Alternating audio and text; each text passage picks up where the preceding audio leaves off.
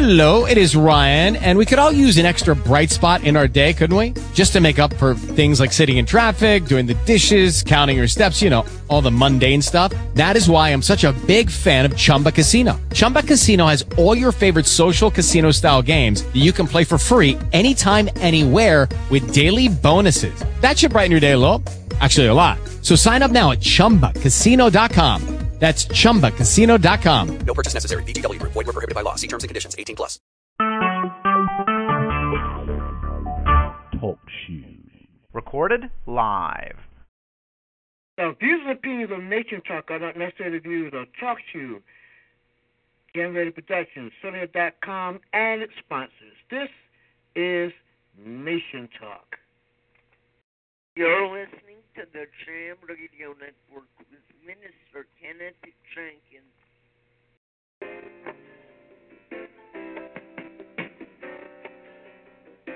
This is your Sunday evening forum, Nation Talk.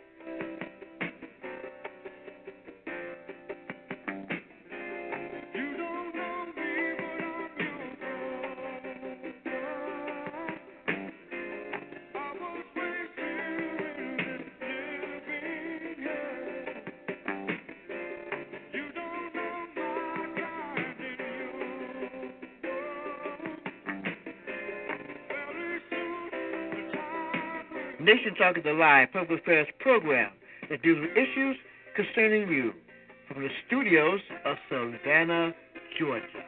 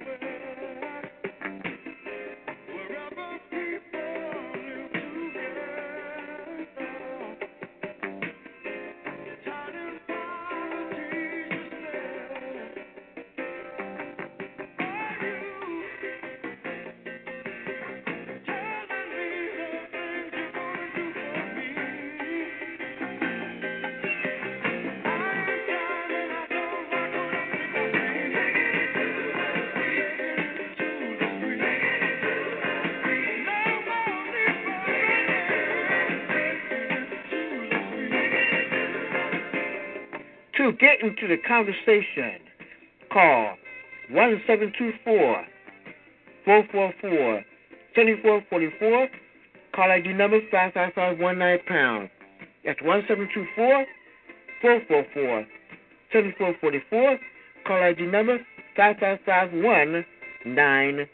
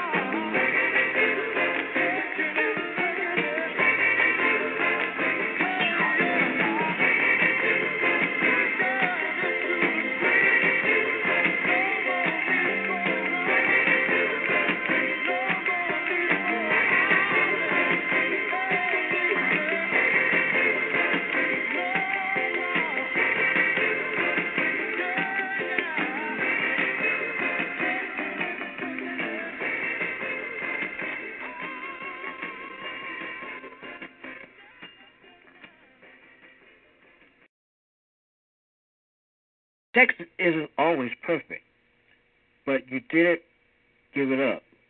So don't give up on birth control either. There are more methods than you think. Find out at bedsider.org. That's bedsider.org. A message from Bedsider and the Ad Council. People have all kinds of excuses for not saving energy. I didn't plug it in. I'll turn it off later. It's not my music. It's just one phone charger. So, we don't have those Energy Star appliances. So that old window leaks. How much energy and money could the new ones really save? Maybe it's time to stop making excuses and start doing some simple things to save the energy and resources we can. Because a little here and a little there can add up to a lot later, and you just never know what people will need in the future. My name is Sarah, and I'm going to get started today.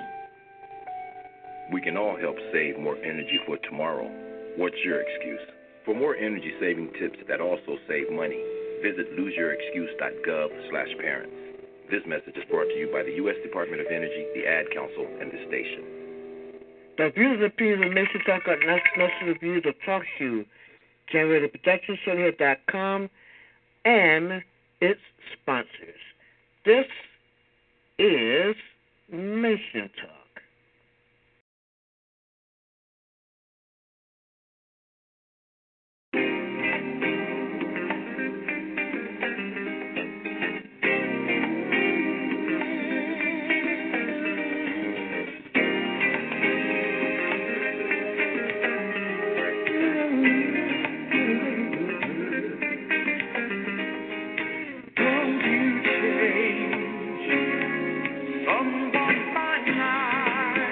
And good evening. Welcome to Nation Talk, the Sunday evening forum that deals with issues concerning you, and especially you.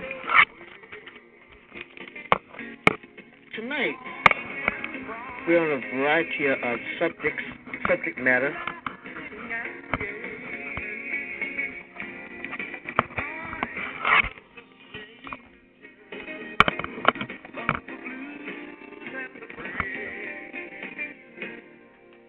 Different subject matters that's been going on this week. One of the things that I talk about is, as you know, the Boston Marathon bomber, well, one of the brothers of the Boston Marathon bombing. The one that survived, actually, is going to be put to death. That's the story that's been buzzing all week, and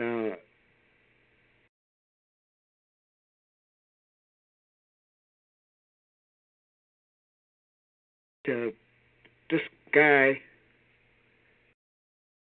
was just following, and this is what I heard now. This is from the report that I heard, that he was following along with what his brother was doing. Now, he said he didn't have any idea his brother was going to do that. But, I don't know if the statement is true. This is the only thing I can come from. It's just from what I heard from the news. So, he's going to be sentenced to death. That's one of the subjects. The First Lady on race. This has been a big issue since during the Obama administration. We're also going to talk about that train up in Philly, the train crash that turned over and went off the tracks in Philadelphia. After all those years I've been riding the Amtrak, that is one of the things I haven't heard anything like that. And according to the NTB, he was going too fast around the curve, over 100 miles per hour. That is entirely too fast to go around, to cut that corner like that. And we're going to also remember blues legend B.B. King and say goodbye to tonight, to the night show tonight with David Letterman. We would say, David Letterman, farewell this week. And also with other news, I want to say hello to Chance 48. Good evening and welcome to the program. Let's go right to this report about the Boston bomber who gets the death sentence. I think his mother has something to say about this too. Hold on. Pause it for a minute and get some volume in here.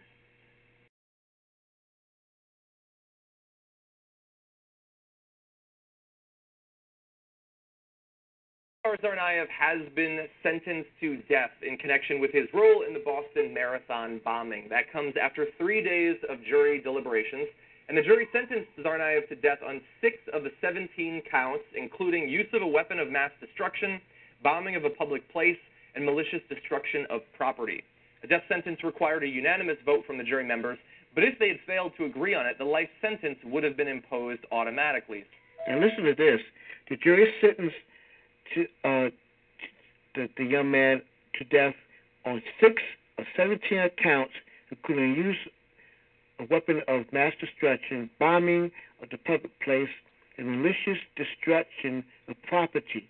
A death sentence required a unanimous vote from the jury members, but if it has failed to agree on it, the life sentence would have been imposed automatically, which means that he'll probably, at the other side, that he'll probably get life in prison. No parole, nothing. Just he'll spend the rest of his life in prison. So with that saying, as well, let's continue to hear some more. So they did have that unanimous agreement on the sentencing of death. Now, just in case you've forgotten some of the results of that bombing that he received this death sentence for, the bombing killed 3 people, Martin Richard, who is 8, Lindsay Liu, 23, and Crystal Campbell, 29, and injured 264 others, more than a dozen of whom lost legs. And then afterward, on April 18th, the brothers assassinated an MIT police officer, Sean Collier, in his patrol car in a botched attempt to steal his gun. Now, I remember hearing that all through this time, right at the time of the explosion, they executed the police officer and attempted to steal his gun, and by the process is doing this bombing. It's tragic as they seem. It's a tragic story. You know, these people did not have to die. Seriously, really, they didn't have to. It wasn't a freak accident. It was outright terrorism. And so we're going to read some of the sort of philosophical justification for this death penalty being applied to him, but what was your initial reaction when you heard about this? Well, I think I'm pretty consistent when it comes to the issue of the death penalty. I don't care who it's regarding. I'm against the death penalty, not only because there are cases where innocent people are executed, but also philosophically, I just don't think that it makes sense to murder people as punishment for them murdering people, right? I think it just sends the wrong message. I'm against it. And also, I don't have any love for him. I'm not making any excuses for him. I think that he should serve the rest of his life behind bars. But I also think that he was young and impressionable, and I think he was influenced by his radicalized brother. Mhm. So I don't know. I just don't agree with the death penalty. Okay, if you, I like to hear your comments on it. 1-724-444-7444, call ID number 55519 # is the number to call, and I like to hear your opinion. I'll give my opinion after you hear all this. She makes the exact right point when she says that, murdering a murderer to prove that murder is wrong sounds inherently stupid. Mm-hmm. And when I woke up to this was when Timothy McVeigh bombed the Oklahoma City Federal Building, and Bill Clinton came on and he gave a speech, and during the speech, and I was all for killing him, right? I'm all, let's kill everybody. And, kill everybody. And then Bill Clinton gave us, he said, we are going to seek the death penalty because we have to send the message that violence is not the answer to any of our problems. Mm-hmm. And it just boomed my bullshit to time. I'm like, hey, that's a contradiction. I don't know if you realize that, that you just are saying you're going to do the exact thing you hate and to fix it. Yeah. So if we're going to murder murderers, why don't we rape rapists, right? Uh-huh. Oh, because nobody you wants could to find volunteers. be a short line. Yeah, and I think that they would say that the distinction is that the government should be allowed to murder people because they're really sure that those people should die. But the problem with that is Joker probably felt very sure those people should die. Everybody who kills people feels that they know what they're doing. They're wrong, and they're crazy, and in some cases they seem evil. So why don't we just avoid the entire problem by not murdering? And the truth is, when it comes to the death penalty, a lot of it has to do with vengeance more than making a rational or logical decision. Yeah, it's a very emotional decision, and I can totally understand why people want it. I despise people who murder others, who ruin the lives of others, who totally just have a complete disregard for human lives. But at the same time, the right punishment, if you want to look at every single element of this, what's more cost-effective? What sends a better message to society? What's more effective in deterring these types of crimes? I would argue that the death penalty does not do any of those things. The death penalty actually is more expensive, especially when you consider the fact that, they're going to spend a significant amount of time behind bars before they get executed. Yeah. And also, it just sends the wrong message. So it doesn't really achieve anything, and it hasn't served as a deterrent at all. In fact, the opposite. They've done studies, and they, in states, after they have an execution, violence goes up in the state. Murder goes up. It doesn't go the other way. So there's no deterrence at all to the death penalty. So now if there's no deterrence, now we're just doing it for vengeance. For vengeance, That's the only reason. Yeah, So we're validating all the dark emotions that we're supposed to rise above because we have a frontal lobe. Yeah. Right, but we don't. Now we give in to them, and they're going to give a bunch of bullshit reasons because this is the worst kind of a crime. And it's the same thing with torture. It's not about that guy or what that guy did. It's about our society. Mm-hmm. It's about how we handle things. And if you value state murder, which is what it is, then go for it. I'm against state murder in every situation. We all see when North Korea executes their people, or Saudi Arabia, or Iraq. We all see how crazy that is. But somehow we get it right in America. Funny to me, the same people who don't trust the government to deliver a letter will trust the government to kill people. Yeah.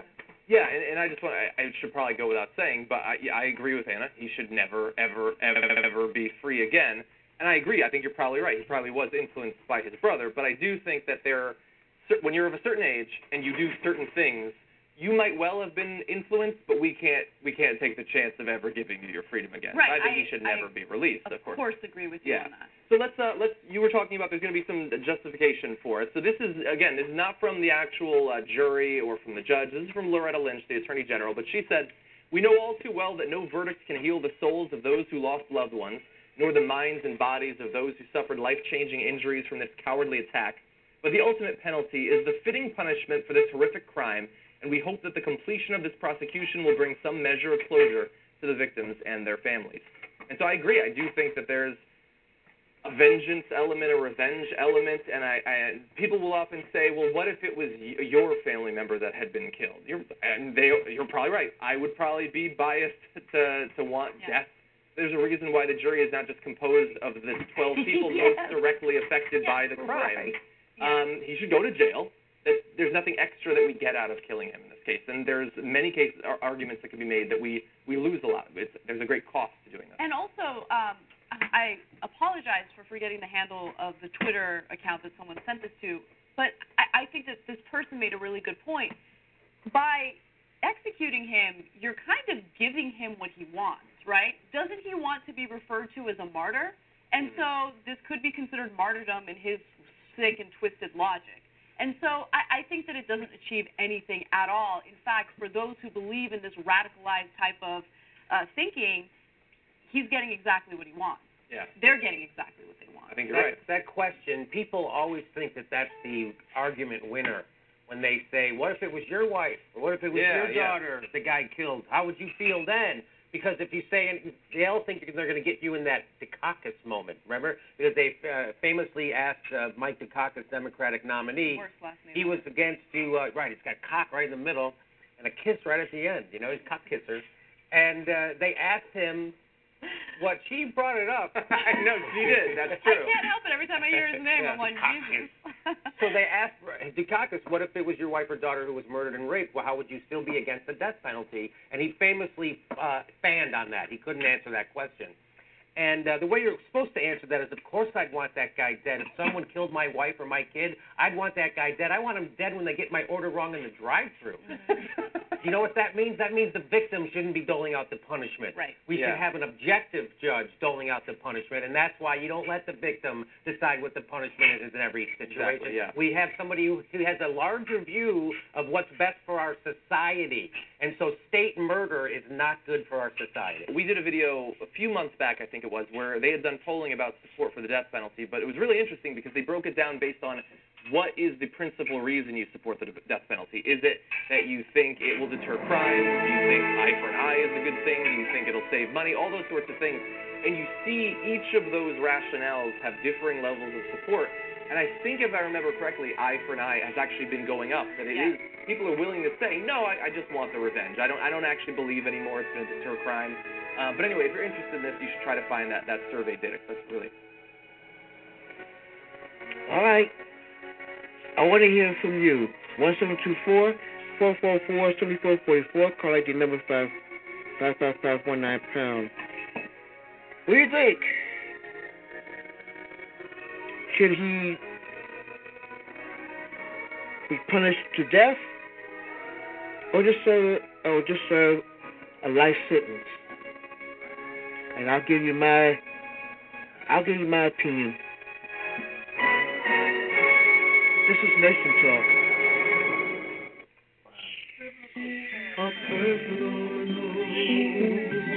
Hi, this is Donnie McClicken, and I've got a personal note that I'd really like to drop in your spirit today. I want you to understand the blessings of God and how they're supposed to enhance our lives. Blessings are not always financial, but the Bible says in Proverbs 10 and 22, it says, the blessings of God makes us rich and adds no sorrow. This richness that it's speaking of deals with our lives being full, our lives being complete, our joy being prevalent and noticeable, us being seen as someone who profits in God. The richness of God deals with a soul that is healed, a spirit that is in touch with Jesus. Our lives being rich is having our family whole, is having our friends close, and even our enemies reconciled. The blessings of God makes us rich and will take your sorrows away.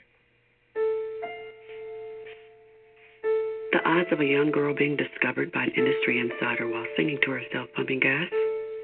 1 in 300 million. The odds of the daughter of a clergyman from Severn, Maryland spending 11 weeks at number 1 on the U.S. singles charts? 1 in 19 million. The odds of going on to win 6 Grammy Awards? 1 in 1.4 million. The odds of selling over 40 million records? 1 in 800,000. The odds of this musician and performer having a child diagnosed with autism? 1 in 110. I'm Toni Braxton, and I encourage you to learn the signs of autism at autismspeaks.org. Early diagnosis can make a lifetime of difference. Autism Speaks. It's time to listen. Brought to you by Autism Speaks and the Ad Council.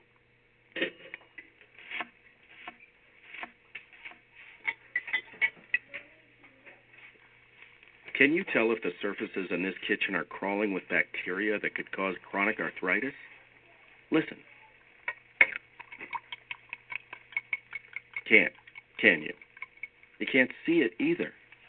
Wash surfaces, utensils, and hands frequently with soapy water while preparing food, especially when handling raw meats or eggs. Raw food may contain bacteria that can make you very sick, or worse. 1 in 6 Americans will get sick from food poisoning this year, and roughly 3,000 will die.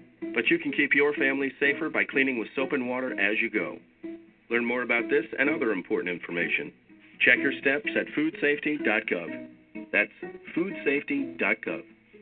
A public service announcement brought to you by the U.S. Department of Agriculture, the U.S. Department of Health and Human Services, and the Ad Council. You're listening to the Jam Radio Network with Minister Kenneth Jenkins. The views and opinions of Nation Talk are not necessarily views of Talk Show, Jam Radio Productions, Soda.com, and its sponsors. This is Nation Talk.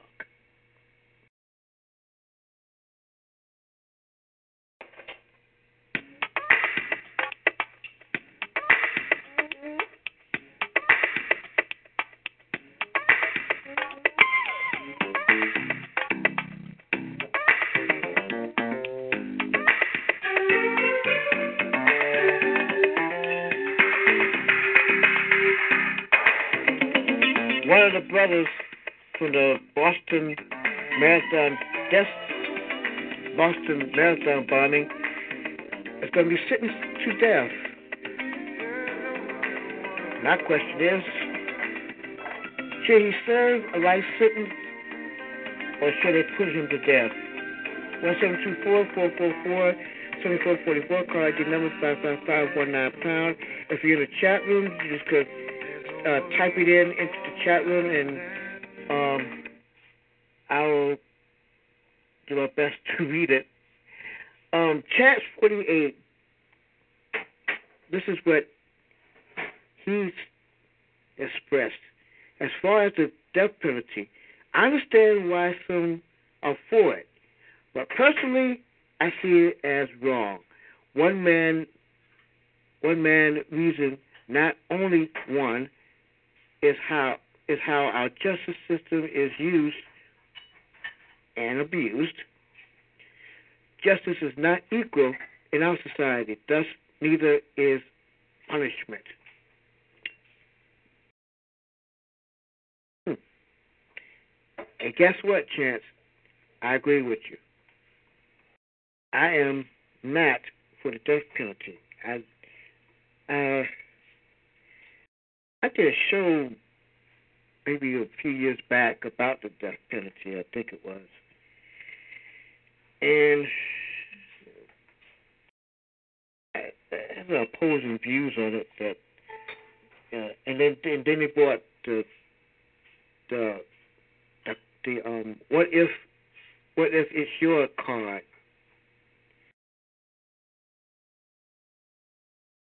I think this is my personal view of it. It's wrong. Biblically, it's wrong. It's wrong on all sides. Period. It doesn't, like the young lady said, it doesn't make sense to kill somebody who killed somebody else and then put them to death. It doesn't make any sense. It really doesn't make any sense to me of why how this system. And you're right, the justice system is not equal. It's not. It's been proven not to be equal because Baltimore. Remember Baltimore, the incident there. Trayvon Martin. Remember. But it's not. It is. It's. Yeah. It seems conservatives. It seems conservatives and family like it though. Yeah, you're right. You're right. The conservatives You got some conservatives who do like death penalty. Yeah, he needs to be punished. Kill him. Put him on to death. Put him on death row. I don't care. Yeah, and the only and like you said, it costs too much to put these folks to death. And you got folks from death row right now you got some folks right now sitting in death row. Some of them for crimes they didn't even do. Right now. Some of them, yeah, some of them did do a crime, but it's still wrong. I don't care what anybody say, and nobody is gonna twist my arm or whisper in my ear or try to talk a hole in my head about death penalty. I already said it. I said how I feel. I'm against it, and that's it. Period. They can try to talk a hole in my head all they want. I am against it. Point blank. Totally. I don't care what the crime is, from the crime either from bombing Oklahoma or the bombing in Oklahoma City, or the bombing in Boston, or the Twin Towers of New York. No, they should not be put to death. They should be put. They shouldn't be put to death. They should just serve their time until the day they die, and not put them out the misery before they die. Let them serve their time until the day they die. Period. And don't put them on death row. It's wrong. Yeah. What if a family member gets killed and somebody killed? No, I'm against it. If I ever get on a jury and it has to do with the death penalty, it's going to be a hung jury. It will be a hung jury because I'm not going to take part. I feel like if I do go with it, then go along with it, then I feel like I got blood on my hands. I feel like I'm responsible for killing that person, for that person killing. Well, you get the point. You get the doggone point.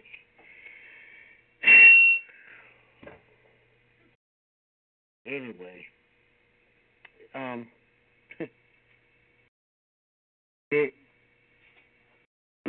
just let the boy do his time.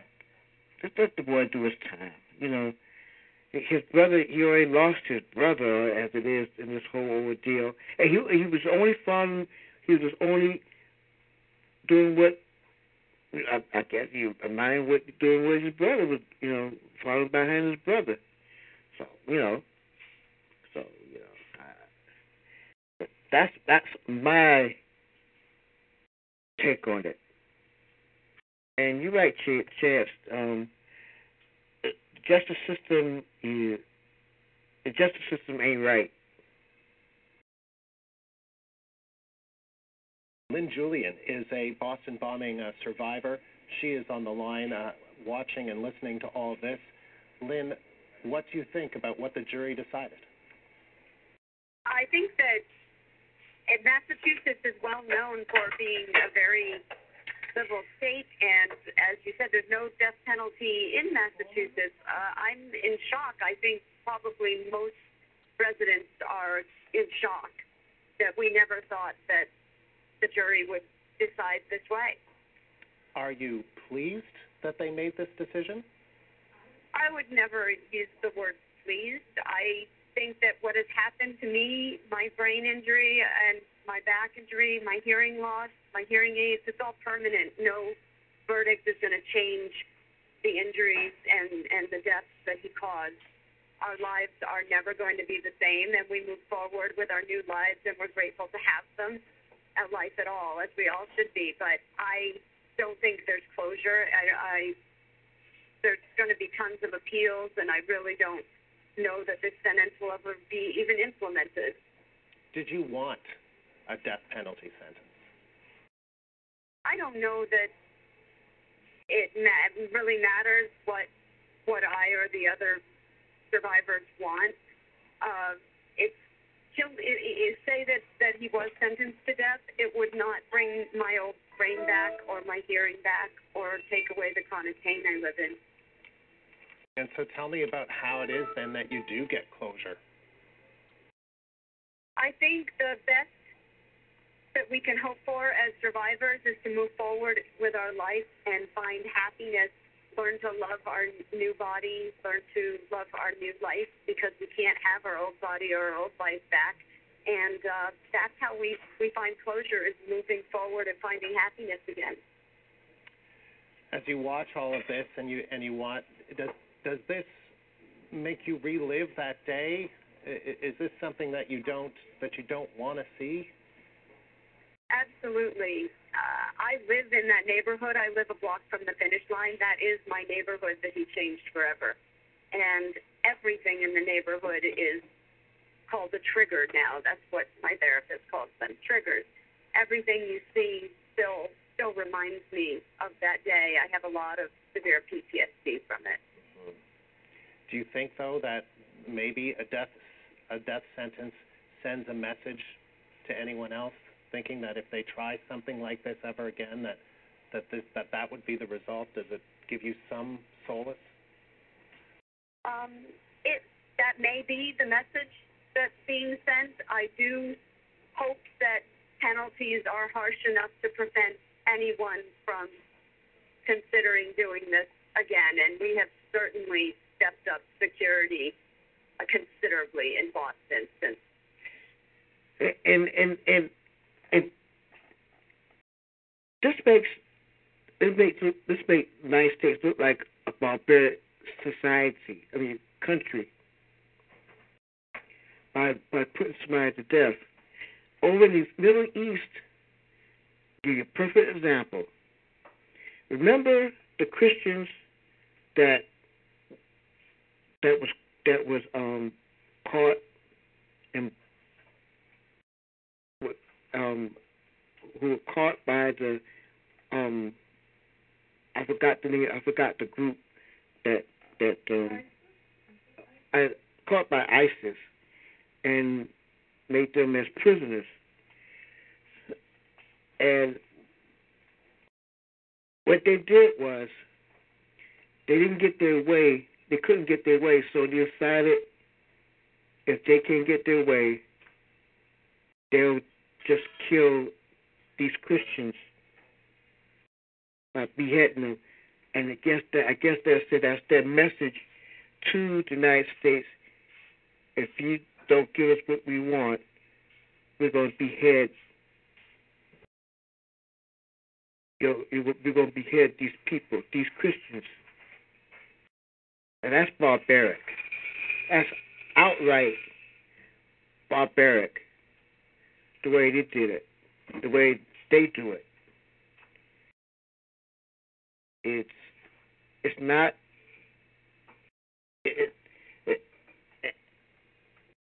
And I just remember too, Massachusetts, the state of Massachusetts, used to, from what I heard, they used to burn, especially up in Salem, Massachusetts. They used to, the way they used to get rid of people of their kind, like the witches, that they found out if you're a witch or a warlock or whatever, they catch you, they have a trial, and they burn you. They burn witches. Now, this is what I read, this is what I heard. This is during the 1600s. That was a form of death penalty.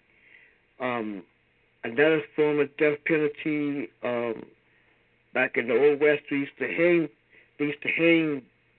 if you did a crime or a robbery or you kill somebody, you're going to get hung. That was their form of punishment. Here in the state of Georgia, they used to use the electric chair. They don't use it anymore.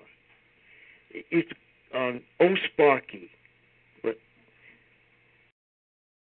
for anybody who committed a crime, especially a very serious crime in the state of Georgia, they're going to go and fire up Old Sparky, which is the electric chair. And they actually have executed a lot of people with Old Sparky. They stopped doing that now. They're using lethal injections now, or however they do it now. Most states are doing it now. They got away from the electric chair. Some of them, as far as I know of. But this thing about the capital punishment, it's unbelievable. It is very unbelievable of the ways to get rid of people. And be honest with you, it's not right. It's not right the way. And don't get me wrong. I do not condone what he and his brother did. I don't condone it. What he did. He's like the survivors said. They changed the city. The city has changed. They changed a lot of lives that day into that marathon. But I'm still against death penalty, regardless. It's not a way of killing people. I mean, of punishing people. All you're doing is killing the killer. You're going back doing what they did. And like back in the comment that was made, that you give them what they want. You give them exactly what they want. They want to die. So you give them that. So you give them that wish. Okay, you kill us, and you want to die. We're gonna punish you. That ain't right. That is not right. Let's move on.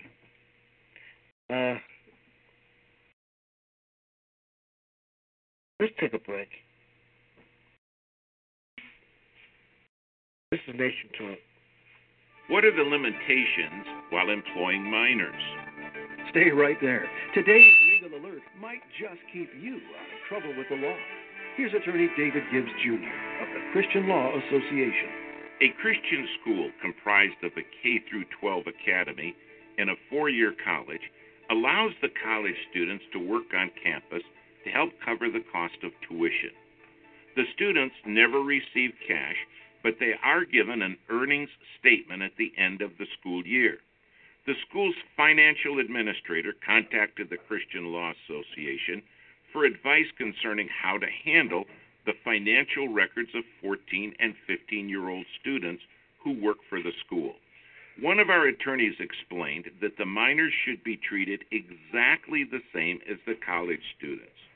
Our attorney then advised the administrator to remember that minors are limited by federal employment law to less than 18 hours of work per week when school is in session. That's attorney David Gibbs Jr. of the Christian Law Association. And you can continue today's dialogue by exploring the resources waiting for you at our website, christianlaw.org. You can sign up for our free monthly newsletter, or connect with an attorney at christianlaw.org. christianlaw.org. Well, howdy! Thanks for coming to Big Bubba's. We got a mess of used cars. What can we do for you? We're looking for, something cute. Well, here's a beauty, a 99 model with a moon roof. As a bonus, we'll throw in a leaking gas tank. You could be driving and kaboom! Adds that zing of excitement. You got any other cars? Wouldn't it be great if you could be warned of life's risks? If you have diabetes, you can.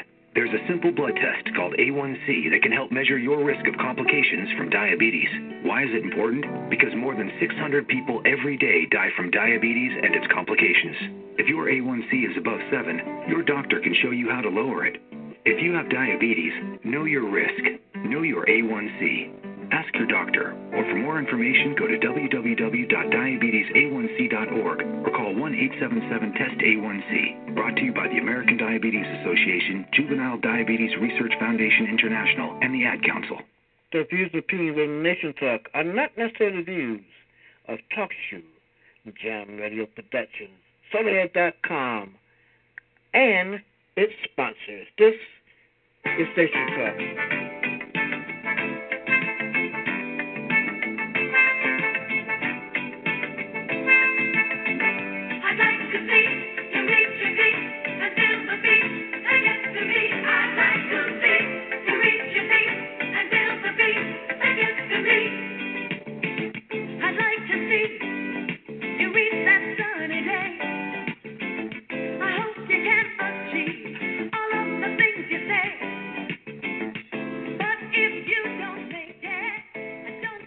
Well, another hard subject we've been around in the news. First Lady's comment on race during a graduation commencement that she spoke, and she was very candid about it. Very, very candid. Let's give it a listen. Savings. You can't skip this Geico ad because it's already over. Geico. 15 minutes could save you 15% or more on car insurance.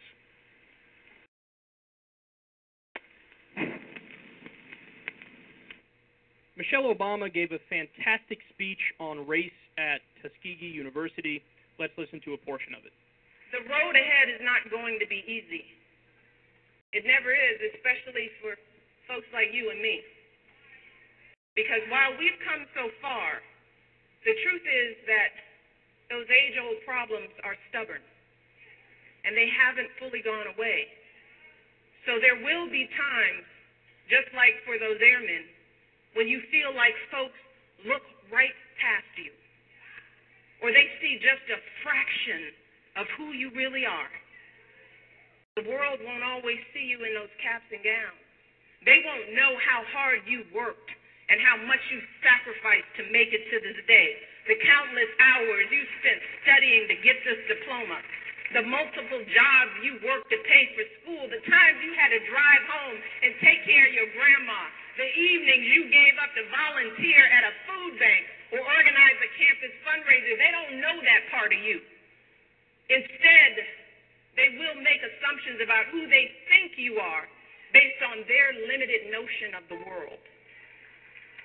And my husband and I know how frustrating that experience can be. We've both felt the sting of those daily slights throughout our entire lives. The folks who crossed the street in fear of their safety. The clerks who kept a close eye on us in all those department stores. The people at formal events who we were the help.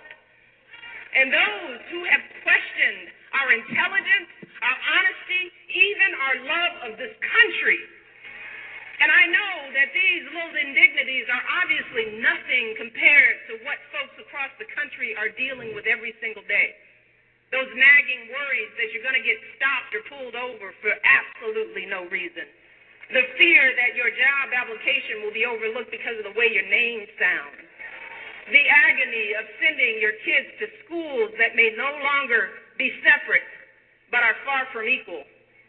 The realization That no matter how far you rise in life, how hard you work to be a good person, a good parent, a good citizen, for some folks, it will never be enough. And all of that is going to be a heavy burden to carry. It can feel isolating. It can make you feel like your life somehow doesn't matter.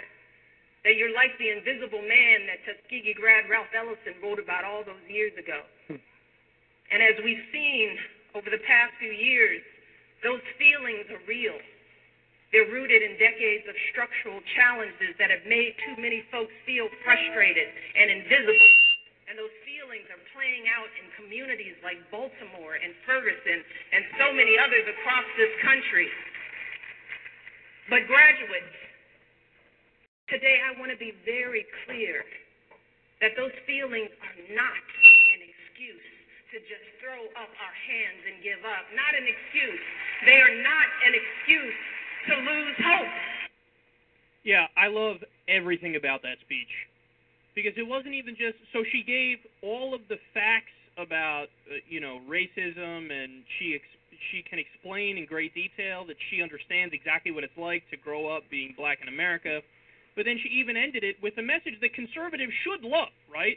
The message at the end was her saying, even with all the horrible circumstances and the facts of reality and the history we're dealing with here in America, essentially, you can still do it, right? It's not an excuse. You can find a way. You're smart enough, you're strong enough, you're bright enough, you're brilliant enough, you work hard enough.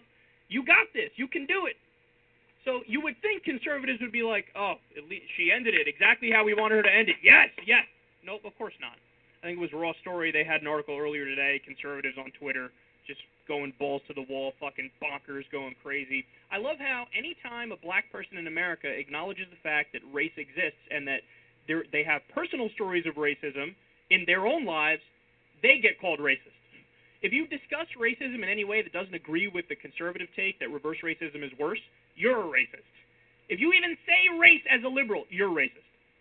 They try to flip it. This has been their argument forever. They do it with gay marriage, right? If you support gay marriage, you're the bigot for not accepting me being a bigot. They flip the history on its head. They flip the reality on its head. And here's the thing, man, and this is the point we've been trying to make for the longest time on Secular Talk. There are just flat-out empirical facts about racism that you can't override because your opinion is different. So, for example, and she alluded to it there, the resume study. So if you have all the same work information and one name sounds white and one name sounds black, the white name gets 50% more callbacks. That's outside of like, oh, just by random chance. That's outside of that realm. In other words, what that means is, subconsciously or not, people who hire go, I trust the white name more than the black name, so I'll give this person the job, even though the work experience is exactly the same. There's no other way to explain that other than race. If you try to deny that race is involved in that, you're an idiot. I want to be kind to you, I want to be nice to you, but you're just shoving your head directly up your anus. And I can't help you if you look at something like that and go, no, I don't see race as an issue here. Okay, then go, suck Rush Limbaugh's dick a little more and see where that gets you in life. Another example, disparity in the enforcement of drug laws. So studies have shown that black people and white people use drugs at a very similar rate, but black people get arrested 4 times more often for using drugs. Again, race is the only way to explain that. How about selling drugs? White people sell more drugs in America. Black people get arrested more for selling drugs. No other way to explain that. One community is policed much more than the other community. Another great example, the online sales study. When you have the same product, same price, one black hand holding the product, one white hand holding the product, which one gets picked more? The white hand, of course. And there was even the YouTube car study where a white guy tried to break into his own car. Nobody cared. Everybody walked by. Police even drove by, didn't care. When his black friend tried to do it, immediately the cops showed up, put him in cuffs, and they were rough with him. This is the problem. Racism does still exist, whether or not people want to acknowledge it. I mean, let me try to sum it up as quickly as I can here, because I'm running out of time. I can hear the countdown in my ear, but if you make it and you're successful and you're a black person, what happens oftentimes in the white community? We know. We've heard it a trillion times. Affirmative action is the only reason he made it. We heard about Obama. They said that about Obama. Affirmative action is the only reason. That's why the black person's successful. Always affirmative action. But if a black person doesn't make it, they go, typical. You know how they are. They're lazy. They don't work hard. They're part of that gangsta culture. So wait a second. If they make it, you hold it against them and say, just affirmative action. If they don't make it, you hold it against them and say, typical, thug, what's going on here? So it's a lose-lose for them. So maybe you should get your understanding of the situation in perspective and realize that you have a bias against black people if that's the way you think.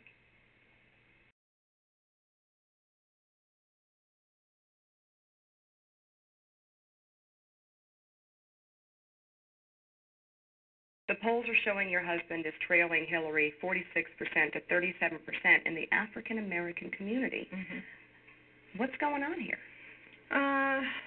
First of all, I think that's not going to hold. I'm completely confident. Black America will wake up and get it. But what we're dealing with in the black community is just the natural fear of possibility. You know, when I look at my life, you know, the stuff that we're seeing in these polls is played out my whole life. You know, always been told by somebody that I'm not ready, you know, I can't do something, my scores weren't high enough. You know, there's always that doubt in the back of the minds of people of color, people who've been oppressed and haven't been given real opportunities, that you never really believe, that you believe that somehow someone is better than you. You know, deep down inside, you doubt whether you can do it because that's all you've been told is no, wait. That's all you hear. And you hear it from people who love you, not because they don't care about you, but they're afraid. They're afraid that something might happen. It's interesting you say that, excuse me, because stewardess yesterday, 52-year-old African American, and I asked her if she was interested in Barack Obama, if she would vote for him. And she said, like this, she said, I don't think so, because he probably can't win because he's black. That's right. That's right. That's the psychology that's going on in our heads, in our souls, and I understand it. I know where it comes from, you know, and I think that it's one of the horrible legacies of racism and discrimination and oppression. She says black America is going to wake up. On the other hand, there is the chance that black America just likes Hillary Clinton better and are voting for black people aren't obligated to vote for Barack Obama. That was back in 2007 when Michelle Obama played the race card. Yeah. But, you know, the guy before that clip, he made a lot of good sense. He's a white guy. And he made a lot of sense. He made a lot of good points as well. Whew. This first hour will go by so quickly. But we're going to return in the second hour with more. Speaking of the Obamas, the announcement of the Obama Library. We're also going to remember B.B.King. Say so long to David Letterman in his retirement. Along with some other news that you probably can use. This is Nation Talk, the Sunday evening forum.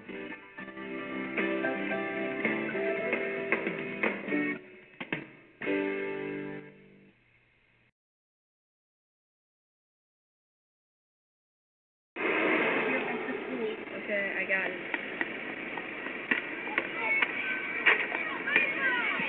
It's easy to take your world for granted.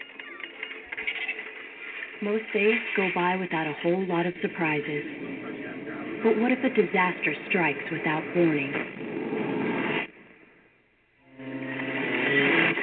What if life as you know it has completely turned on its head? What if everything familiar becomes anything but? Would you be prepared?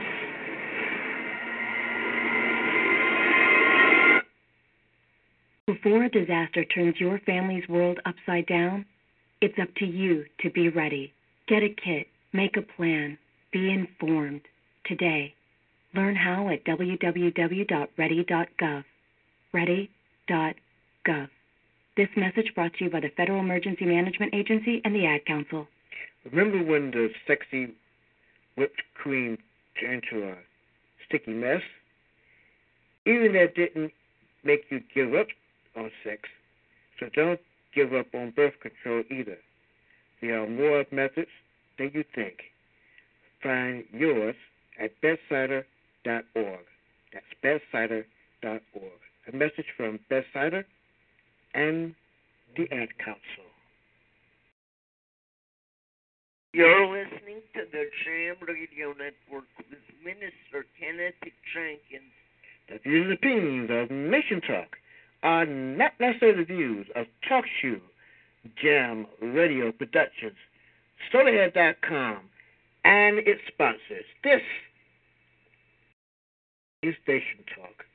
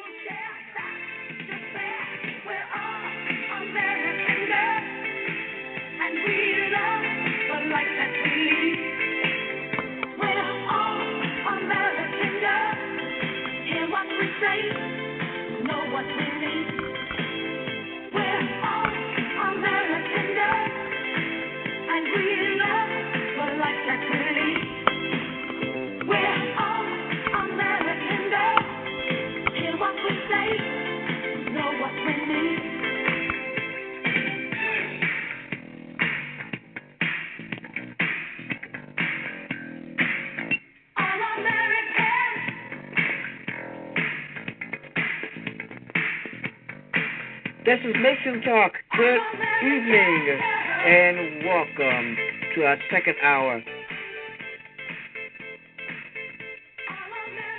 We've been given some delightful subject matter tonight. Across the news, some of the things that have been happening this week. For example, this is from ABC News, Good Morning America. 9 dead in Waco, Texas, biker gang shooting, according to cops says. A fight that escalated to gunfight between rival biker gangs in a Waco, Texas restaurant parking lot today left 9 people dead, police said.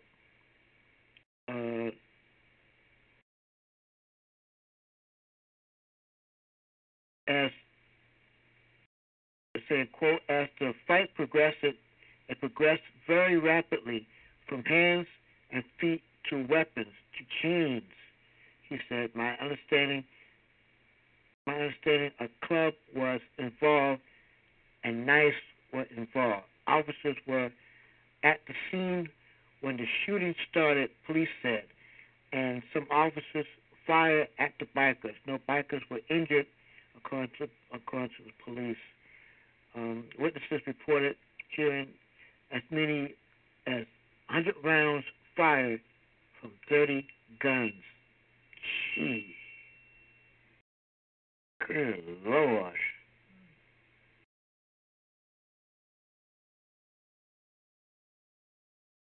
Called to Twin Peaks in Waco, and the Twin Peaks corporate office were not immediately returned on the comments. Looks like the Bureau of Alcohol, Tobacco, and Firearm, the ATF, was involved in this as well. Whew. A lot going on. Let's see what else is going on here. I'm clicking the wrong thing here. What I really want. Let's see if there's any audio on this. Nope, no audio. Oh, wait. Wait a minute. Hold up. I think I got some video here. Video, audio.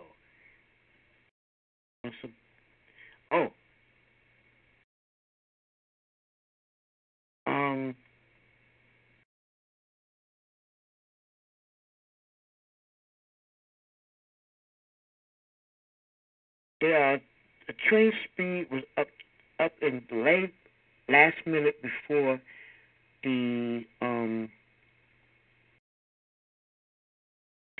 derailment. Here's that story about that derailment in Philly.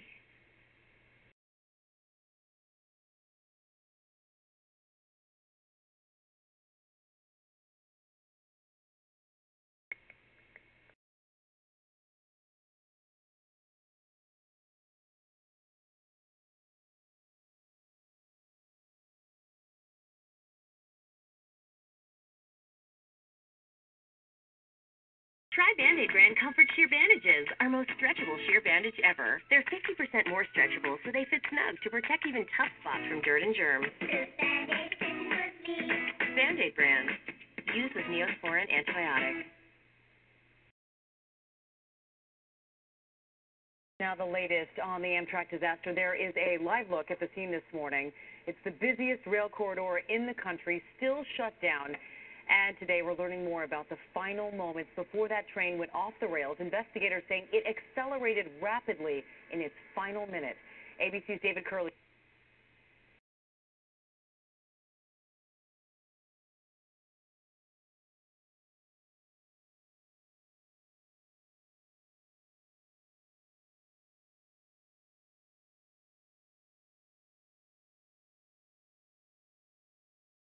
Okay. But the big question this morning, as you mentioned, is why did that train accelerate in the final seconds before jumping the rails right behind me? These are the last seconds of the Amtrak Train 188, closed-circuit video obtained by our station WPBI. As the train hits that corner, all we can see is the flash. In those last seconds, the last minute, the 8-car train increased speed from 70 to more than 100 miles an hour, just 16 seconds before the crash. Investigators have seen the onboard video, too. Mere seconds into the turn, we could see the train tilting approximately 10 degrees to the right, and then the recording went blank. The 32-year-old engineer suffered a concussion and has amnesia, according to his attorney. No memory of the moments leading up to the crash, but he will talk with investigators. The key question, why did the train accelerate to more than 100 miles an hour, twice the speed limit of that curve?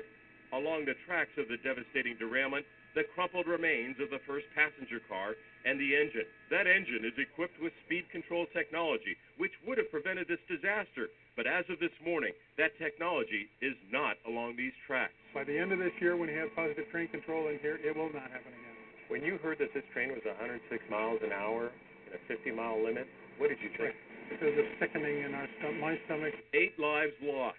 Yesterday, this boy looking for his dad. My name is Mark Gildersleeve. Please help me find my dad. Today, the horrible news. His father, 45-year-old Bob Gildersleeve, who recently celebrated his 18th wedding anniversary, among the victims.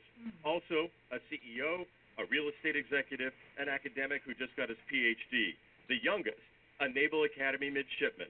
He's had like an aura about him. I can't remember a bad memory I had with him. Amtrak took me to the scene yesterday. That crumpled first car still on the side of the tracks, just a mess. Crews working feverishly, and Amy, they hope to have this corridor reopened on Tuesday. And David, you mentioned that investigators do plan, of course, on talking to that engineer. Do we know when that may happen? It could come as early as today, Amy. They want him to be of sound mind and the ability to recall what he felt and what he saw and what he heard. And as the NTSB board member here said, basically they want him to tell the story before they ask him any questions. Could happen today, Amy. All right, David Curley with the latest from Philadelphia. Thank you. That acceleration is such a mystery.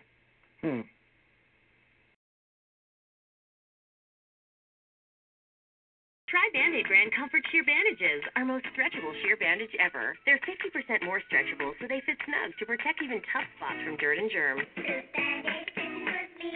Band-Aid brand. Used with Neosporin antibiotic. Back here at home now in the Southwest, dealing with dangerous flash flooding after drenching rains. Flash flood watches in Texas and Oklahoma tonight, and this evening the rescue is already underway. Look, in Buffalo Bayou, 3 people pulled from the floodwaters. This neighborhood in Corpus Christi underwater. The mailman, though, still making his rounds. And also from Corpus Christi tonight, this car, no match for the rushing water. As tonight, new storms power up, meteorologist Rob Marciano at the weather wall back in New York. Rob? The ground already saturated, Dave, from all the rainfall they got this past week. And just in the last 24 hours, another 8 to 10 inches from Corpus Christi to Houston, and that's why you're seeing all that flooding today. Tonight, San Antonio to Austin to Dallas, that's where the bulk of the heavier rain is. We'll get in some drier weather behind this, but until then, flash flood watches up tonight for not only Texas, but up through Oklahoma. 1 day of dry weather, and then we reset the stage on Friday for the threat of severe weather.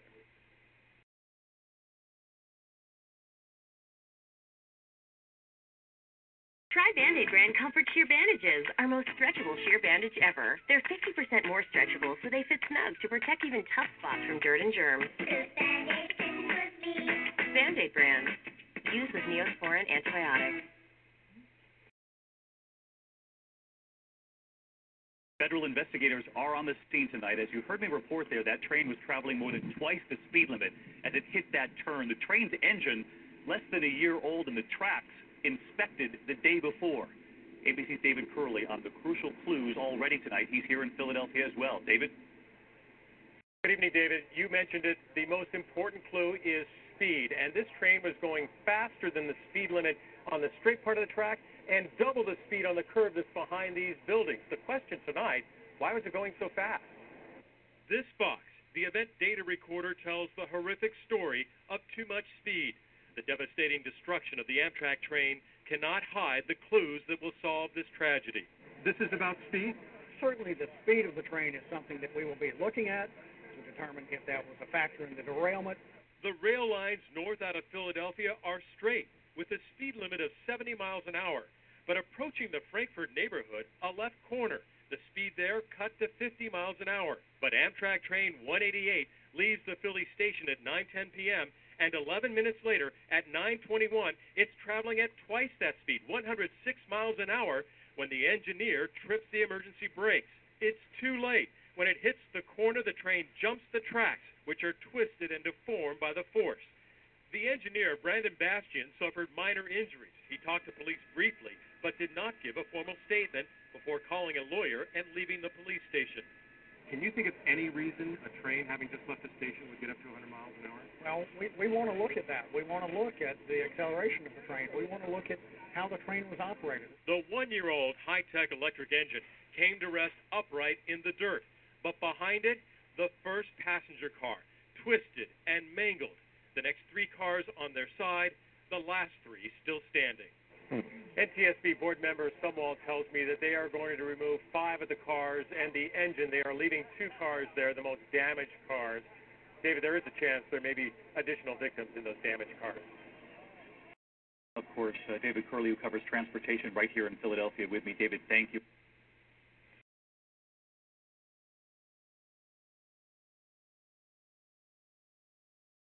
Try Band-Aid brand Comfort Sheer Bandages, our most stretchable sheer bandage ever. They're 50% more stretchable, so they fit snug to protect even tough spots from dirt and germs. Band-Aid brand. Used with Neosporin antibiotic. The big moment is finally here. Ginger and her drones inside the planet's most magnificent hidden world. We went right up to the brink yesterday. Today, Ginger is going to take us inside. She's been trekking for days, and we are so excited to get inside with Ginger right now. Where exactly are you, Ginger?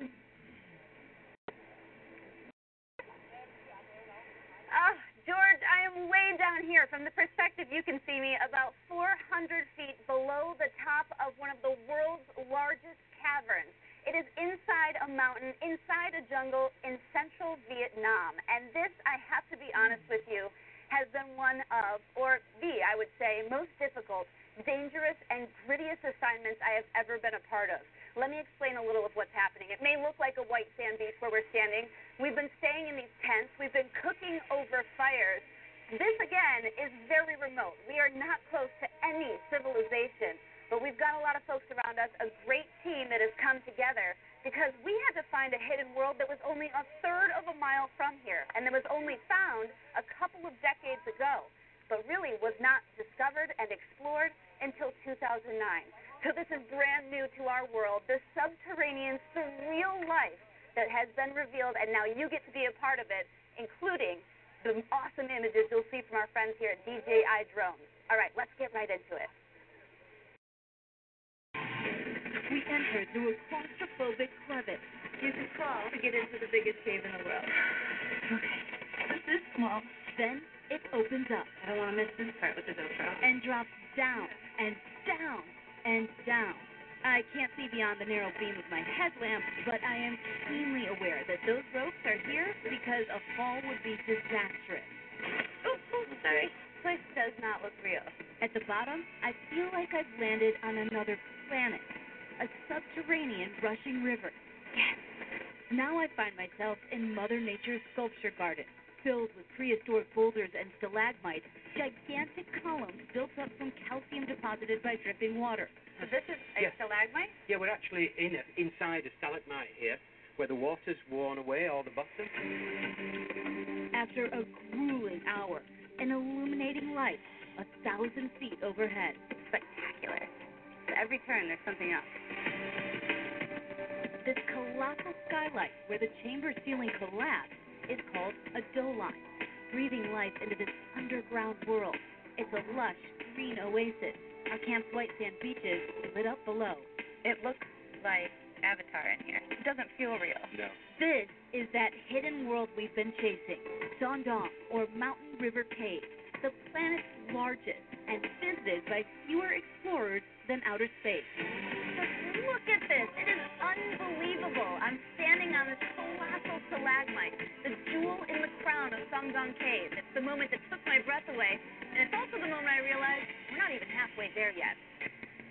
But we press on, and suddenly I'm in a jungle under a second monster skylight. Not atop a mountain, but inside it, way inside it, more than 800 feet below the surface. We don't normally get trees and jungle in caves. That's why it's quite different. Jungle plants and animals from above adapting to this unique subterranean netherworld. We've come across monkeys, sticks thrown at me by monkeys. In here? In here, They're yeah. throwing sticks at Throwing you. sticks. What a view from those drone cameras. This mammoth crater big enough to park 2 747s inside and tall enough to fit an 80-story skyscraper. The cave's flowing river, the creator of this alien world, carving its way through a limestone mountain for 2 million years, forming the largest underground chamber on Earth. More than 1.3 billion cubic feet of subterranean awesomeness. That's more than 15,000 Olympic-sized swimming pools. Appropriate since 5 months out of the year, this underground marvel is underwater. The river goes 80 meters tall at least, 100 meters wide, and flowing very, very fast. There's no way you can get anywhere near this area. Danger is everywhere here. Alongside breathtaking beauty, like a fantasy world come to life. The punishing journey worth every ounce of sweat. What gives me goosebumps are the still unexplored passages that branch off our route, tunneling deeper. Good morning, America. Welcome to Sangam. The majesty of this place will take you on such an emotional journey. I feel superior because I climbed this. I'm part of history. But I feel inferior because if something this grandiose was just found, imagine what else is out there. This adventure is only for the elite, and their emphasis is on conservation and on sustainability. As rough as it's been, it was totally worth it now that you can see those images, George. And we sure can, Ginger, and we're looking down on you now. I know that you've got the drone there. Can you set it up the wall to give us a sense of just how deep underground you are, since the scale?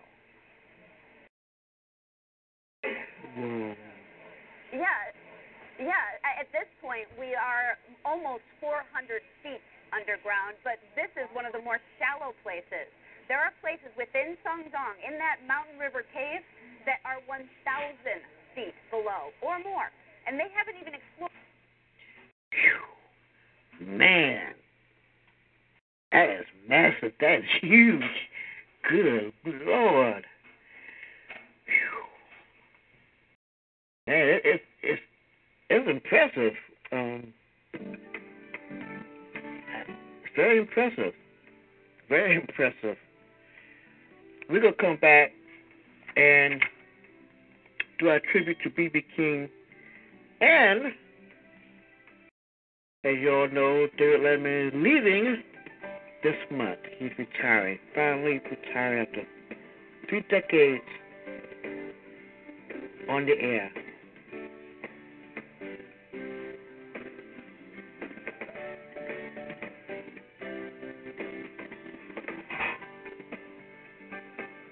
This is Nation Talk.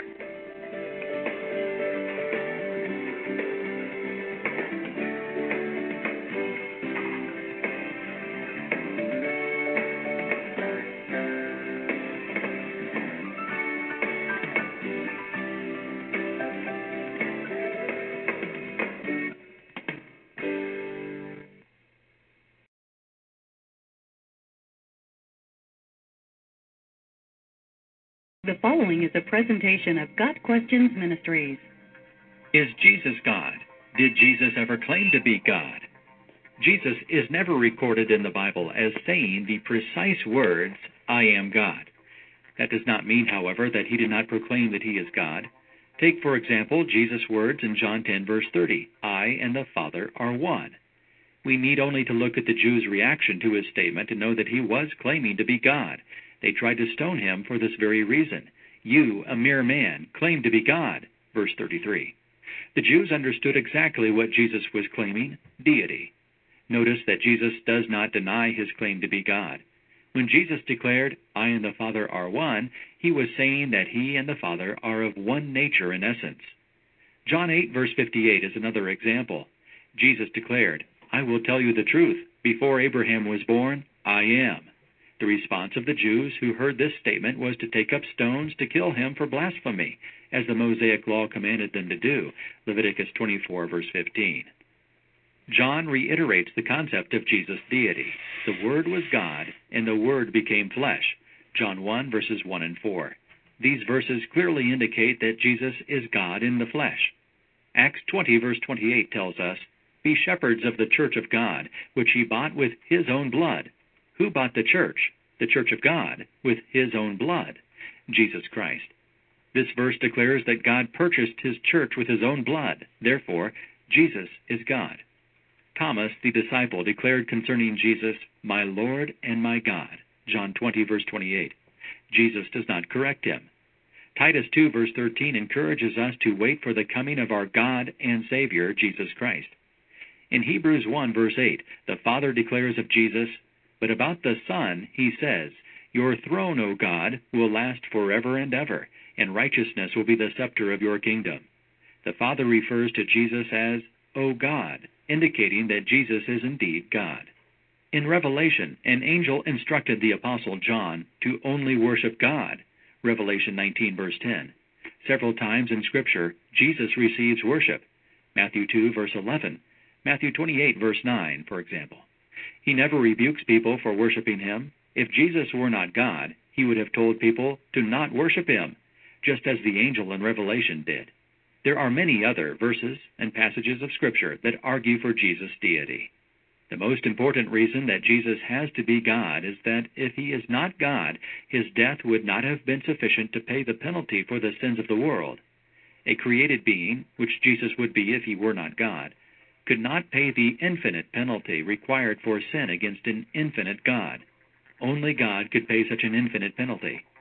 Only God could take on the sins of the world, die, and be resurrected, proving his victory over sin and death. God Questions Ministry seeks to glorify the Lord Jesus Christ by providing biblical answers to today's questions. Online at GodQuestions.org. You're listening to the Jam Radio Network with Minister Kenneth Jenkins.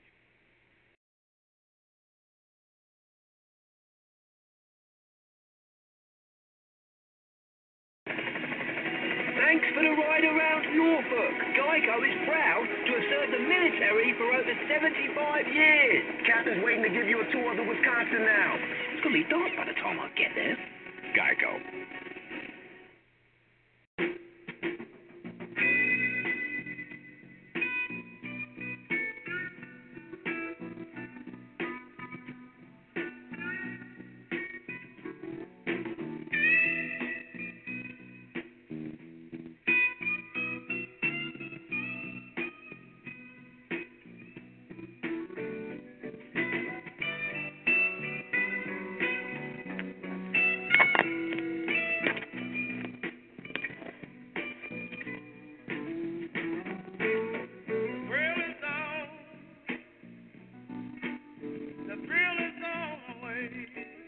You listen to one of the greatest R&B songs, "The Thrill's Gone," which was written by Rick Donnell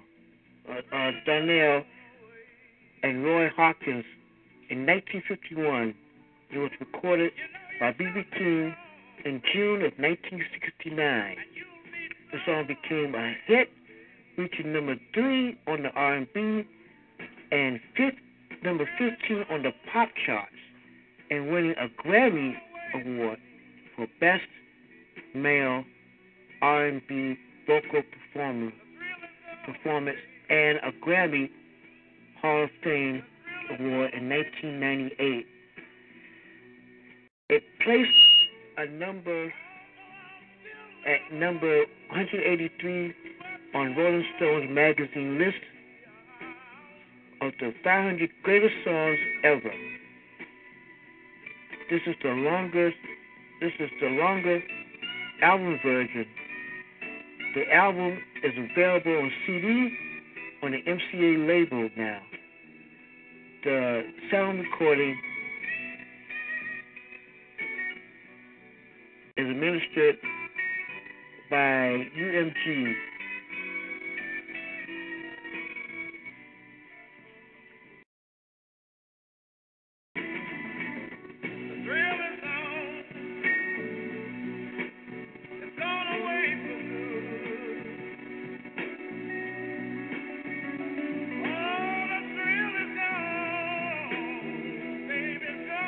This week we said goodbye to blues legend Mr. B.B.King. He will be missed, and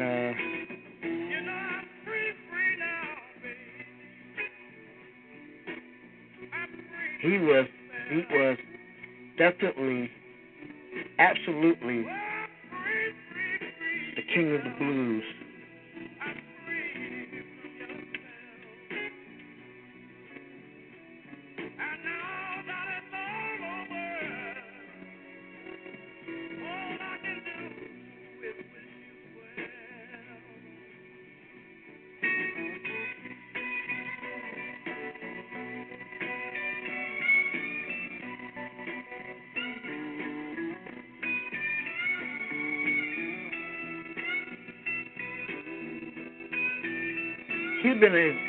B.B. King has been an influence to a lot of guitarists like Eric Clapton and so many others.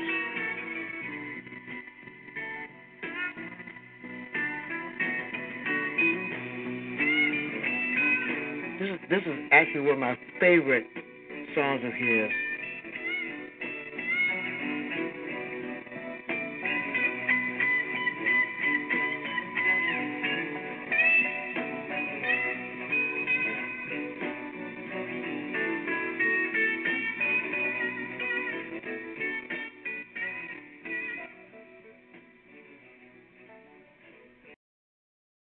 And the story about his how he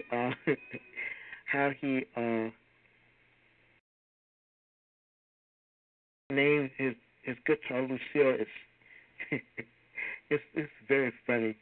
It was because of a fight in a bar, and the lady, by the way, her name was Lucille, so he named the guitar after this lady. He called her. They were fighting over her, and he called the lady was named Lucille, so he named the guitar Lucille. This is one of my favorite. This is one of my favorite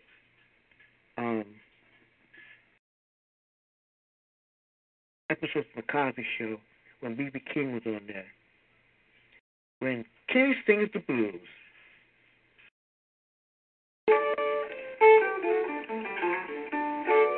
I gave you a brand new car. But you said you wanted a Cadillac? I bought you a $10 dinner. And she said, thanks for the snack. I let you live in my penthouse. And you said it was a shack. 'Cause I gave you 7 children. Now you wanna give them back. Happy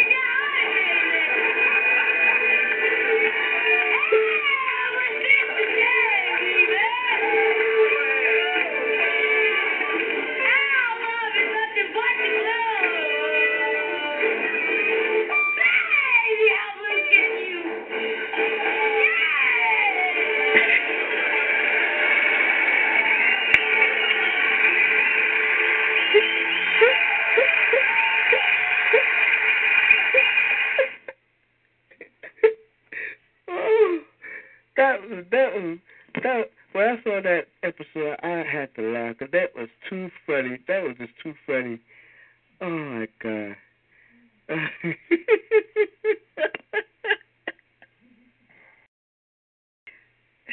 What he know about the blues?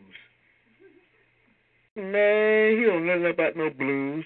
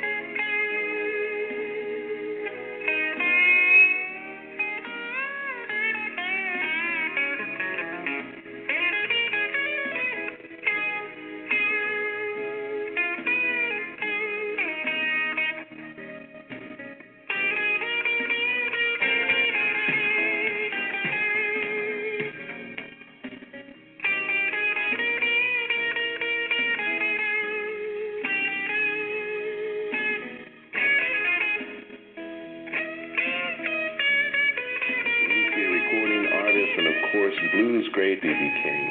He's going to be performing just a little bit longer at the Fairmont Hotel, playing the fabulous Phoenician Room. And I'm sure you have to rehash the part of Black history that you actually are, and being that this is Black History Month, I'd like you to tell how you got the name B.B. and where you got your start in music from. Well, actually, for the kids that don't know, I'm from Mississippi. I was born outside of a little place called Indianola, Mississippi. And my musical career started there, actually, as a spiritual singer, sing with quartets. And one group that I sang with, we thought was pretty good, called St. John Gospel Singers. And we opened for groups like Sam Cooke and the Soul Stirrers and then the Spirit of Memphis, the Pilgrim Travelers, which Lou Rawls came from. And then I thought that we was good enough to really kind of get in the big time, because we was like an opening act then.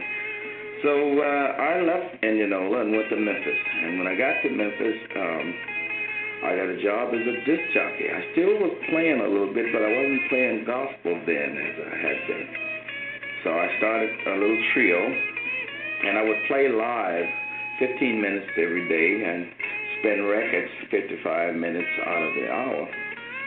And I guess through the popularity of the radio, and that's how the name B.B. King came about, because they used to call me the Beale Street Blues Boy. And the people would write me and abbreviate the B.B., and so the B.B. is Blues Boy. Anyway, then I started recording. So after about 5 or 6 recordings, I was lucky to get one that was a big hit among black people at the time, called 3 O'Clock Blues, one of Lowell Fulsom's tunes. Then I made a record called The Thrill Is Gone and toured with the Rolling Stones and groups like that. And then we had what they call a crossover. Mm-hmm. That led to, the people that we play to today. What do you think about it? What do you feel about crossover? It's funny to hear that, such the blues being such a black thing, yes. And to think that now we've crossed over to our own thing. Well, that's a word that I guess I've been kind of learn to use, I guess. But one thing you like about it, you like that as long as you're able to play to people, that's the thing that's important to me, is being able to have an audience, being able to know that there are people that like what you do or your artistry. At one time, I felt that it was dying out too fast, but today I feel that it's dying out as we've known it, but we still got... Do you mean black music? Yes, especially blues.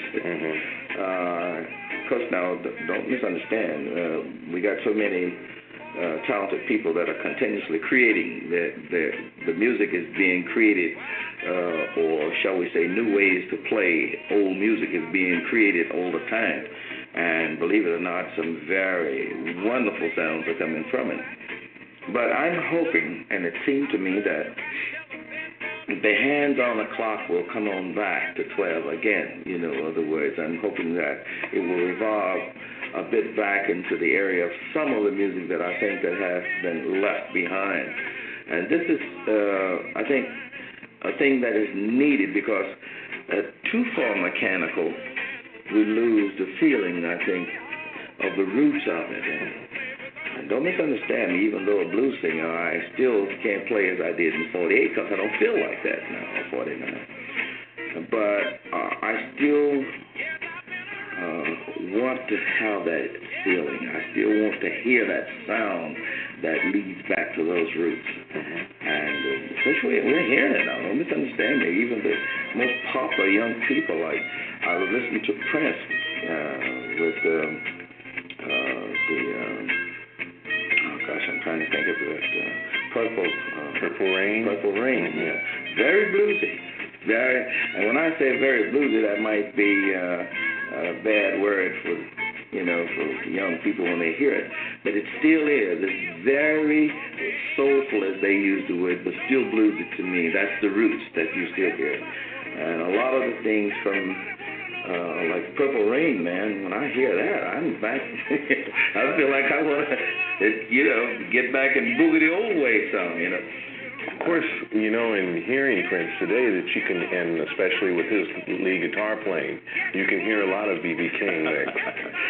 Thank you. But I don't know if they realize it, that they are really hitting back to roots. But that's good. And it seems to me, though, that a lot of their young, talented people are not ashamed of it, and that's good.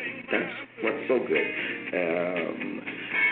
A lot of times people that's been in the blues field, we've felt somewhat neglected because only seem like the white kids that seem to dig what we do, and a lot of the young black kids have seemed to have been a little bit shy of, allowing themselves, unless they were at the college level or something like that. Now, I find that when we go to the colleges, a lot of times we're finding quite a few young black people that we used to did not see, but now we're starting to see them, and I'm very happy about that. Black music will be in the future.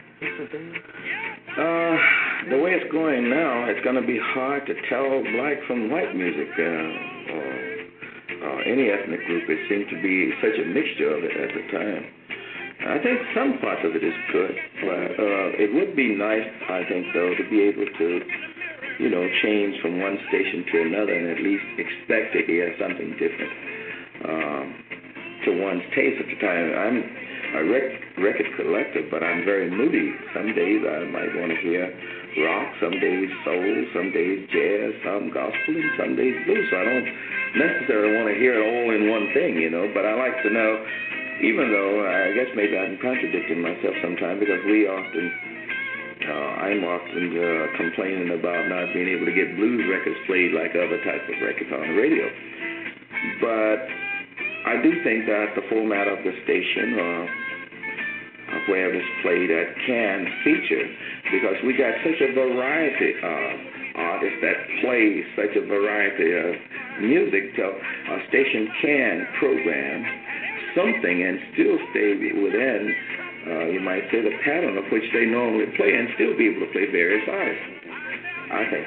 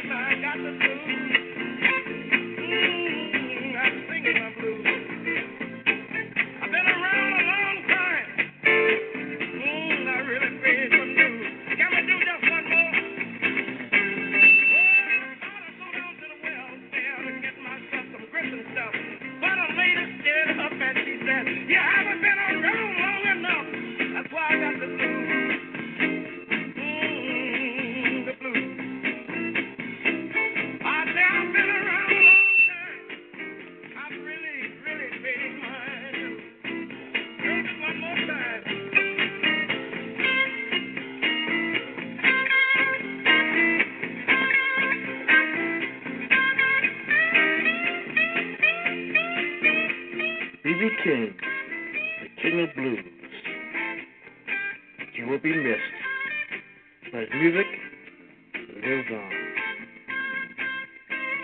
When we return, we say goodbye today.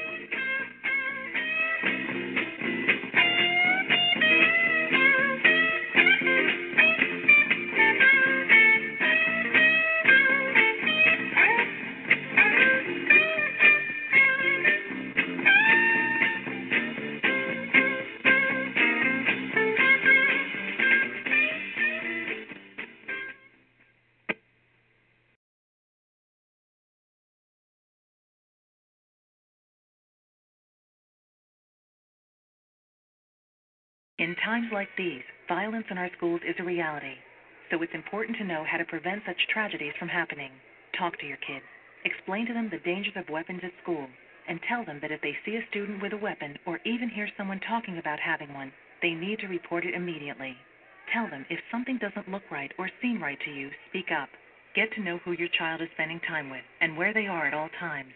If you notice that your child has sudden mood or behavior changes, or seems to always be angry or sad, talk to a teacher, administrator, or medical professional.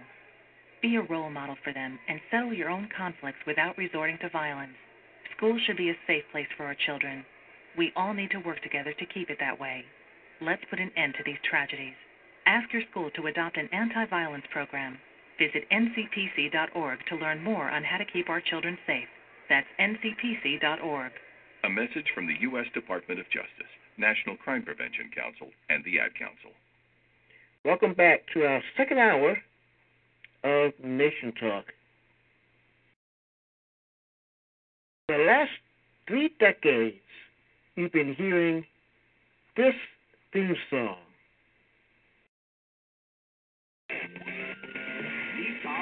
Well, not that theme song. But for the last 3 decades, you've been hearing a familiar theme song, especially on the CBS network.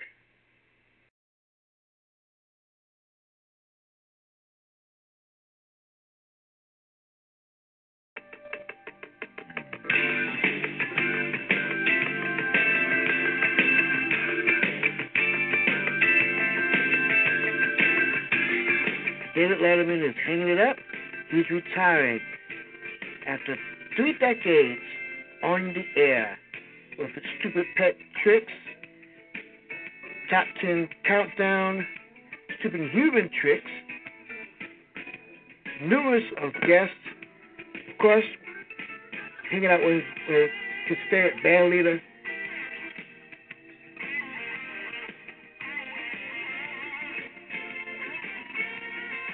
Paul Schaefer, and the CBS Orchestra.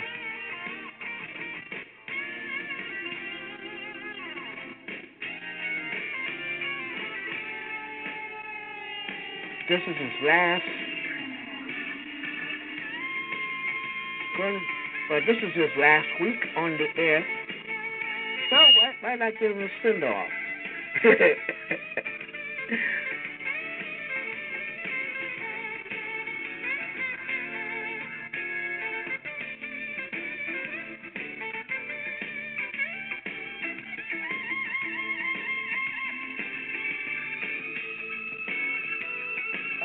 I mean, enough of the time. I love David Letterman. I used to take the train from college down to New York City to go see him at the Late Show. He was always amazing. He had a great show. And then, after Saturday Night Live, he asked me to guest host when he had singles. And I think that's where I got the bug. Not the singles. No, not the singles. That's hard to get rid of. That's where I got singles. Yeah. That's where I remember now. That's where I picked up singles. Yeah. But gosh, we'll miss him when he does go. He's one in a million. He's a Hall of Famer. I love that guy. He's, in the class. We got time, but it was a big thrill here. Remember we had Paul Schaefer on. We had Paul Schaefer on the show. He wrote a new book, and so we had Paul Schaefer on, and Letterman came with Paul. Remember that? So all the crew remembers it. Honestly, it was like, so Letterman came in, and everyone was just staring at him. And he was the nicest guy, and he was backstage with Lauren, and they were watching looking at the good stuff. He kept saying to me, Jimmy, I had none of this when I did Late Night here. I mean, he goes, we had nothing when we were doing Late Night here. He goes, and I'll never forget this line. He goes, I'm jealous of your linoleum. I'm jealous of your, anyways. It's hard to imagine Late Night TV without him because he revolutionized it. He made it what it is today. And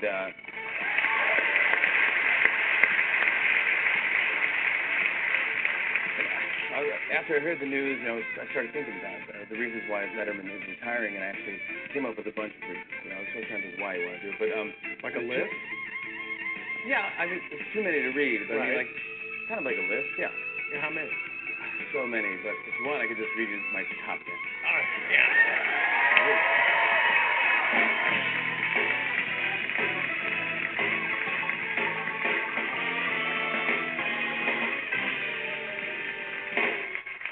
Okay, here are the top 10 reasons. I thought of. Yeah, he thought of it. Top 10 reasons Letterman is retiring. Number 10, he wants to quit while he's still able to compete on Dancing with the Stars. Number 9 made millions selling crack to Rob Ford. Doesn't need the money. Number 8, time slot was getting too Jimmy-esque. Meaning Kimmel. Arsenio's real name is Jimmy. Is it Jimmy Arsenio? Yeah. Number 7, he's not retiring, he's consciously unhosting. Oh, that's much better. That's much better there. Number 6, stop hammock time. There you go. Well, some of them aren't going to be great, guys. Sorry. Number 5, Hillary Letterman 2016. Report. Number 4, after 31 years, finally got through to the Obamacare website. Number 3, one word, elopra. Number 2, Jay Leno needs a partner for next season's Amazing Race. And the number 1 reason David Letterman is retiring, Jimmy Fallon is stealing his bits. There you go, everybody.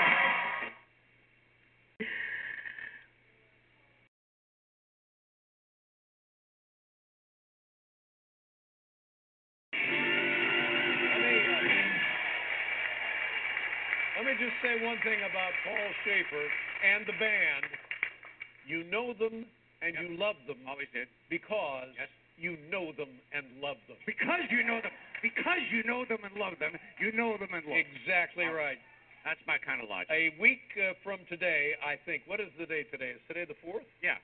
So I guess. No, the 3rd. Today's the 3rd. 3rd. So about a week from today, maybe 9 days from today. Okay. What is 12 minus 3?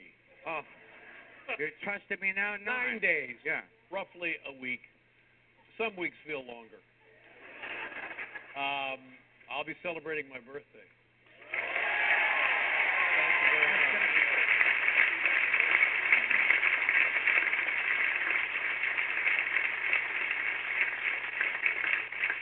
I will be 67 years old. 6'7". 67 years old. 6'7", we say in show business. You'll be 6'7". Wow.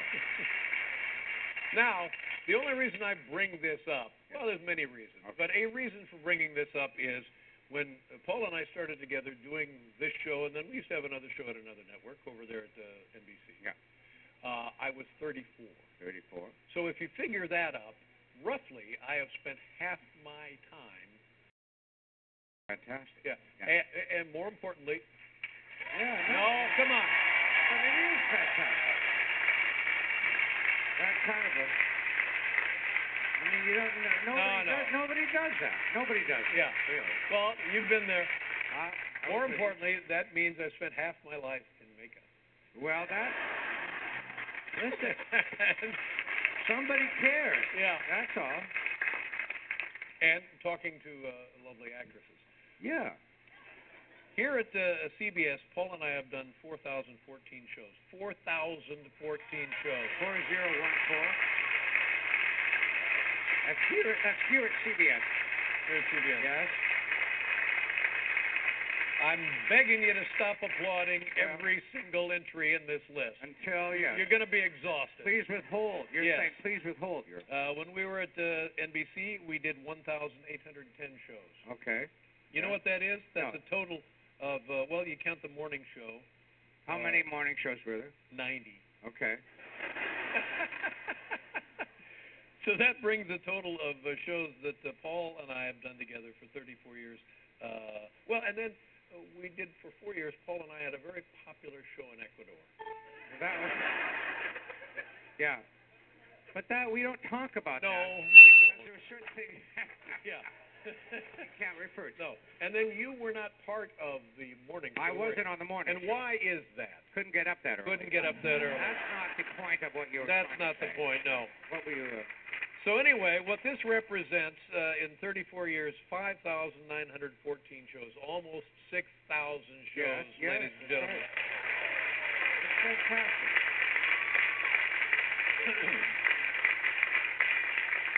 Now, people are saying, well, why are you bringing this up? And the question I get a lot from people on the street, they come up to me and they say, Kathy Lee, how much longer? I know they do. How how much longer do you think you can be doing this? People are saying that? Yeah, they say that to me all the time. They've been saying it to me for a long, long time. And I said,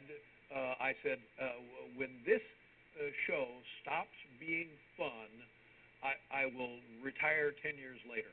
That's what I say. Good.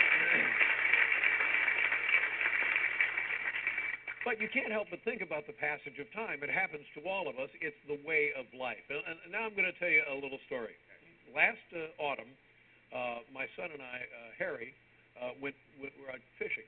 And we're out on a reservoir. And it's a beautiful autumn day. And we're not catching anything, but that's not the point. She said, well, how was work? And I said, oh, well, we think we identified the bird. Yeah. We called the Audubon Society. I called our friends in Montana. What if I retire? Why would you retire?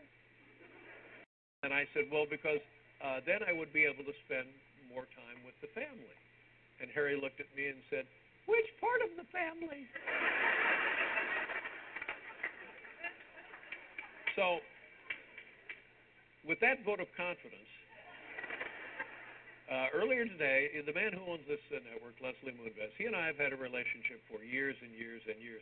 And we've had this conversation in the past, and we agreed that we would work together on this circumstance and the timing of this circumstance.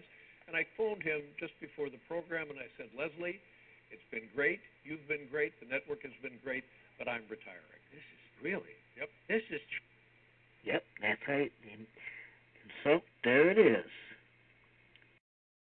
Letterman retires.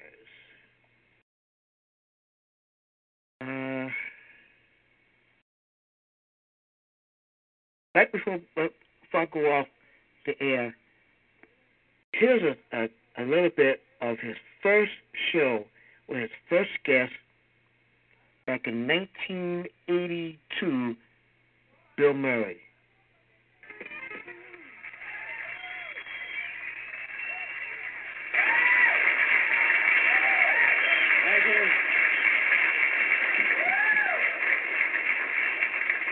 We got a guy trapped over here. This will be fun to watch. Come on. Just crawl on through here. That's all right. Go right ahead. I enjoy seeing a grown man do that occasionally. Go ahead. It's our producer, ladies and gentlemen.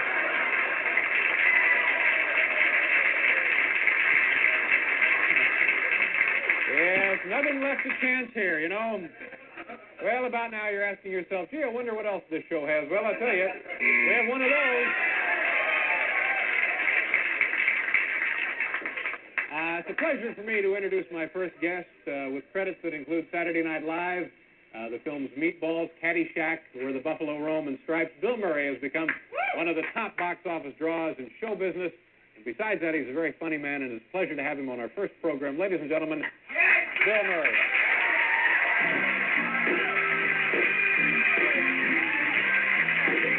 That was 1982, his first show. He was with NBC.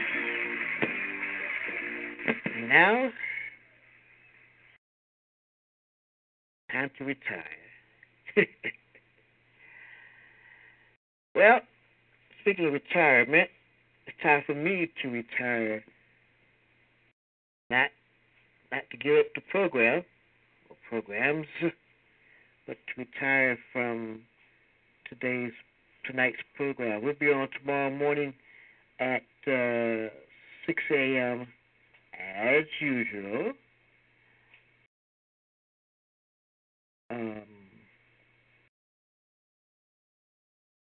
Here on Talk Show and Jam Radio. Morning Inspirations on Jam Radio 2.1. I enjoyed this program. I enjoyed this. This was very, very, very good. Politics and nostalgia. What a night. What a night.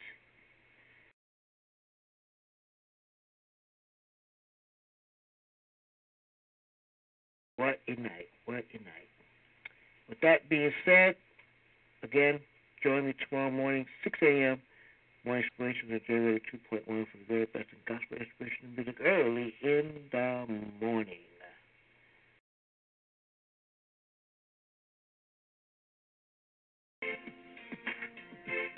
The views and opinions of Nation Talk are not necessarily views of Talk Show, Jam Radio Productions, Solar.com, and its sponsors. This has been Nation Talk, a public affairs program aired Sunday nights 8 p.m. Eastern Time. Join us next Sunday for another Nation Talk here on Talk Show and Jam Radio. Until tomorrow morning, God bless you. Good night, and have a wonderful week.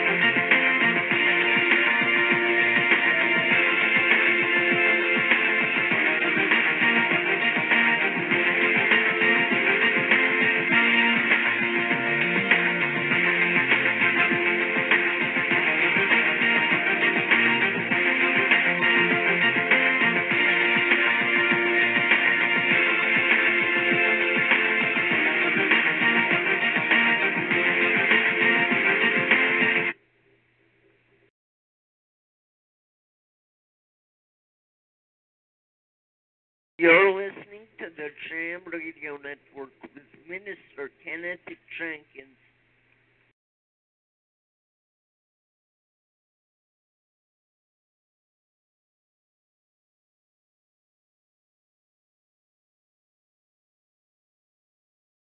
Lucky Land Casino, asking people, what's the weirdest place you've gotten lucky? Lucky? In line at the deli, I guess? Aha, in my dentist's office.